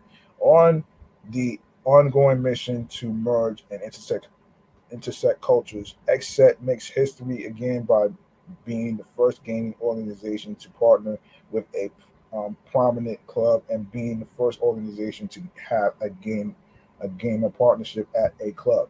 Dre's Beach Club is open from 11 a.m. to 6 p.m. Saturday through Sunday, and transforms to Dre's Resort Pool open 11 a.m. to 5 p.m. from Monday through Thursday. Dre's nightclub is now open from 10 p.m. to 4 a.m. Friday through Sunday. Um, all right. So it's gonna go to what is it? All right. So let's see. All right. So Lime offers free e-scooter. Okay. Lime e-scooter company Lime is offering free rides to voting sites for the second set of primaries this summer, starting this weekend with early voting. Of course, at the polls, Bronx voters will decide which candidates will represent them for U.S. Congress and U.S. and state Senate on both the Democratic and Republican ballot lines in November's general election in a heavily blue borough. The company is offering two free rides up to 30 minutes each to and from the poll. To access the deal, riders can use the promotional code LINE to polls New York City 22. And of course, the offer begins. It began Saturday and continued through Sunday, August 21st. Um, Yeah, it continued through August 21st, and of course, the offer was available. Then when are we going to close? The offer will then also be available on Election Day on Tuesday. It was available August 23rd, Tuesday. So let's see. Polls are the polls were open from 6 a.m. to 9 p.m. on Election Day, and times deferred throughout early voting. Visit NYC board of elections website to find the polling site and view sample ballots. Um, and let me see. So hundreds of riders took advantage of the Lime to Polls program during the city's last round of primaries in June, according to the company. And we are proud to partner with the city of New York and NYC Votes to make it easier for Bronx residents to cast their vote by breaking down transportation barriers to voting access. Nicole Yearwood, senior manager of government relations at Lime, said in the statement. New Yorkers who live in the neighborhoods we serve often end up with a long way to go to get um,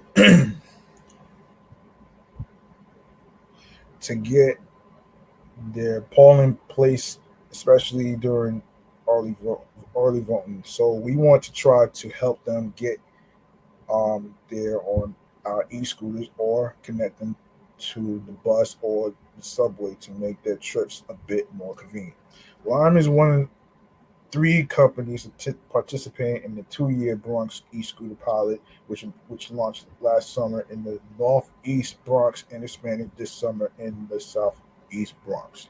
While e-scooter and the white and green devices, can be rented off the sidewalk using the e-scooter company's apps and used only within the pilot zone. Lime also offers three-wheel seated scooters that can be reserved in advance online or through the app at least 24 hours in advance and can be used for 24-hour periods. Free delivery. These adaptive scooters are always free with $5 deposits.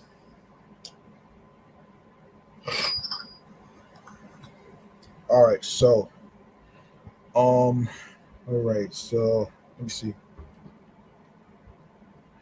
All right, so oh yeah, oh we need to talk about the arsonist. I'm sorry, I forgot to mention. I forgot to hold on a second here. Hold on. Let me make sure that I get this right though. No. That's not one of the topics. Let's get to. Oh shit. Hang on. Let me make sure I don't. All right, let's get to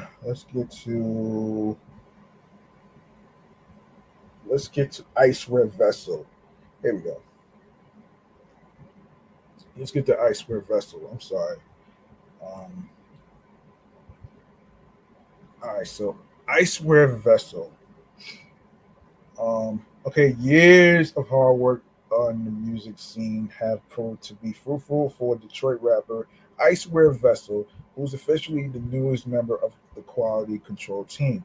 Over the weekend, Vezo was gifted a QC chain at the Toronto, Canada stop on Lil Baby and Chris Brown's One of Them Ones tour. A clip from the concert showed Quality Control CEO Pierre P. Thomas arriving on the stage with the gift in his hands, announcing Vezo had just signed a deal with the Powerhouse label. The Detroit native received a rapturous reception from the crowd as he joined Thomas on stage for the announcement and proudly held up his QC chain. Help us welcome Detroit's very own Iceware Vezo to QC the label. Welcome to the family. Let's run it up. The label wrote on the Instagram while Vezo added, "Let's get it."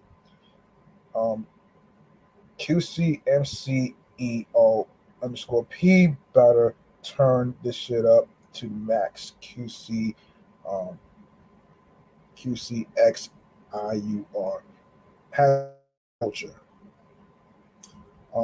The deal comes on the heels of Iceware Vessel's latest album, Rich Off Pints 3, which dropped on July 21st. The 14-track project boasts appearances from Lil Durk, Giorgio, Key Glock, E40, and fellow Quality Control representative Lil Baby. Vezo, who's on who's also under contract with Motown Records, has seen his stock steadily rise in recent years, thanks to previous installments in his Off Rich Pint series, as well as collaborations with future Megan Thee Stallion, ESTG, and more. The addition of Icewear Vessel strengthens an already all-star quality control roster that includes Migos, Lil Baby, City Girls, Lil Yachty, and Duke Deuce, as well as Cardi B on the management side. Fellow Motor City native Baby Money signed to the Atlanta label in January. Looking to replicate their impact outside of music, Quality Control launched its own sports division in 2021 and struck an unscripted TV deal for their stable of camera ready stars. Okay, so I'm sorry about that. All right, let me make sure I covered everything, covered all the bases before I wrap up. Um, before I wrap up here, folks. Let me see. Let me make sure I wrap up here. Actually, sorry about that. Let's see. Let's see. Yep, I think I covered about everything right here, man. Yeah, I think I covered everything right here though. So hold on. Okay, so I think that's gonna do it for this episode right here. If you like to, you're more than welcome to make a charitable donation to my cash app, which is G Money Stacks 555. That's $ capital G lowercase MONEY, capital S lowercase TACKZ. Once again, it's not about breaking the bank. It's all about doing the best you can on how to support the show right here, and of course, support me.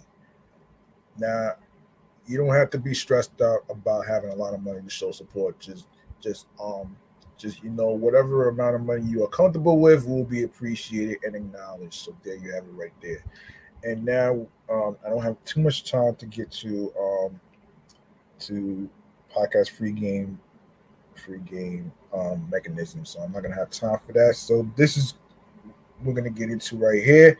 This is stream choices on the go. So here we go. And you know what this is, man. You like what you heard in today's episode, um, titled Lego Atari episode 181 or any previous episodes whatsoever. Please show some love by following Off the Meat Rack Chain's New York podcast on not only Facebook but we're on Instagram. Make sure you follow my other shows, which is Excellent Fun Vibrant Talks podcast actually, and the username is still the same, which is Excellent Fun Vibrant podcast. I added talks to it, but it's just the word that just added recently. So that way it's still the same sports podcast. So you still gonna have the same show. So don't worry about the word. It's still the same show. So don't worry about that. And of course, you can follow the review show Meticulous Vibe Juice Podcast on Instagram as well as myself, which is G Money Stacks 555 in Queens, New York. And of course, be sure to turn on the notifications for updates on particular um, information on when each episode is going to be dropping. And the same schedule is Mondays, Wednesdays, and Fridays. Although I didn't record on Wednesday because of the doubleheader of the Mets game, so that's my fault on that one. I'm gonna make it up with this episode, and I'm gonna try to record the next one in a couple of minutes. And whatever I don't get to, I'll try to do it tomorrow. So there you have it right there. And you go to the link in bar where it says Linktree / G Money Stacks 555, and it's gonna have a list of audio streaming platforms, including the ones that you can watch.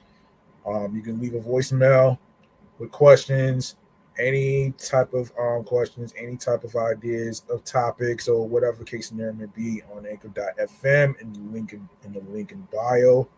Um, and of course, speaking of Anchor, that's where we're going to start with right now. So Anchor, Audacity, Audible, Audio Burst, Amazon Music, Breaker, Castbox FM, Deezer, Listen Notes, Moon FM Podcast, Player FM Podcast, Pocket Cast, Podbay, Podfriend, Podopolo, Podorama, Podcast Index, Podcast Addict, Podchaser, Podverse, Reason FM, Spotify, Stitcher, TuneIn Radio, Google Podcasts, and you are also able to support by giving a 5-star rating to Podchaser, Podfriend, and Spotify.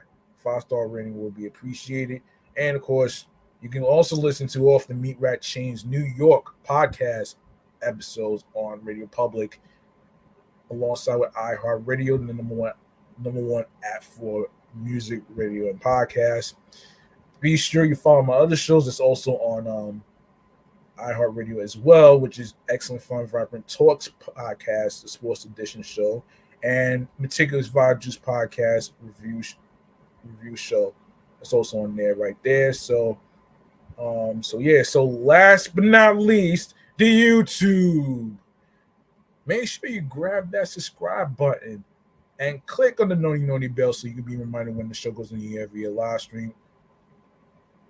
More video content, upcoming episodes, and previous episodes. The latest episodes that's on the YouTube channel page of G Money Stacks 555, which is my YouTube channel page of where all the New York episodes are going to be uploaded and posted to the channel page.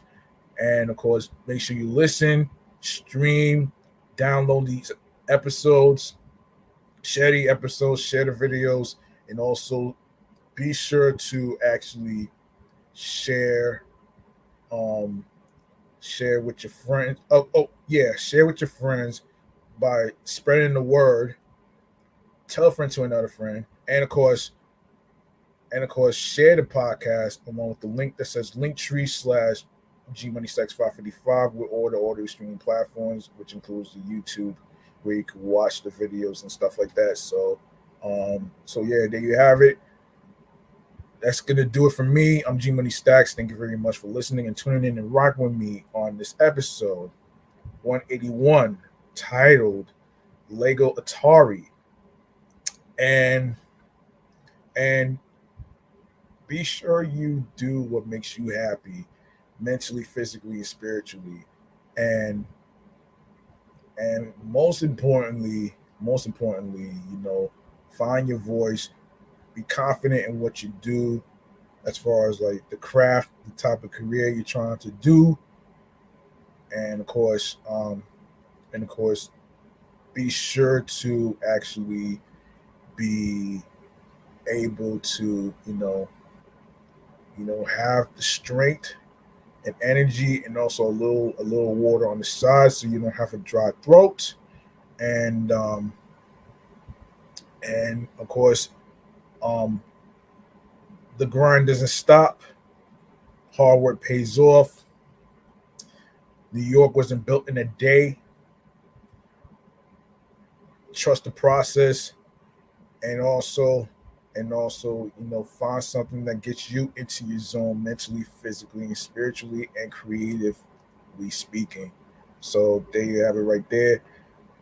I'm off this shit. G Money Stacks is signing off.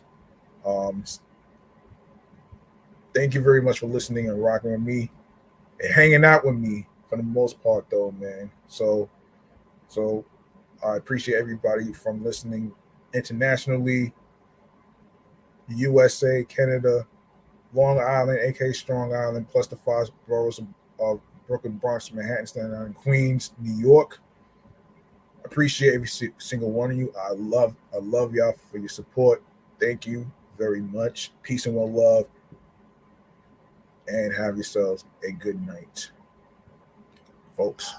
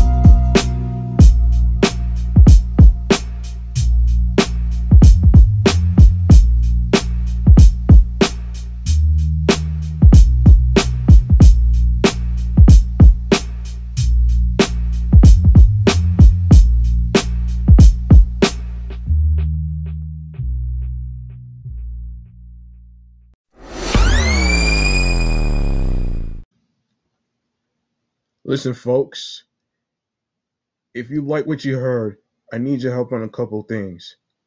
If you like to support Off the Meat Rack Chains New York podcast, you can show some love by following the show on Facebook and Instagram with the same name at Off the Meat Rat Chains NY Podcast. OFFTHEMEATRACKCHAINZNYPODCAST, alongside with my primary Instagram handle, G Money Stacks 555 in Queens, New York. And go to the YouTube channel, G Money Stacks 555. Be sure to click the subscribe button. Grab the notification bell so you can be reminded on when the show goes on the air live via live stream. More video content, upcoming episodes, previous episodes that will automatically be posted after the recordings. Like, comment on the episodes with the topics, share the videos, download your favorite episodes, rate, spread the word to a friend, to other individuals. Please be sure to share the podcast with audio streaming choices to your friends. The audio streaming services includes Anchor, Audio Burst, Breaker, Deezer, Listen Notes, Player FM, Pocket Cast, Podbay, Podfriend, Podcast Addict, Podorama, Podchaser, Reason FM, Spotify, Stitcher, TuneIn Radio, Google Podcasts, Amazon Music, iHeartRadio, and YouTube. I'm G Money Stacks, and thank you, listeners and watchers, for tuning into the podcast. One love.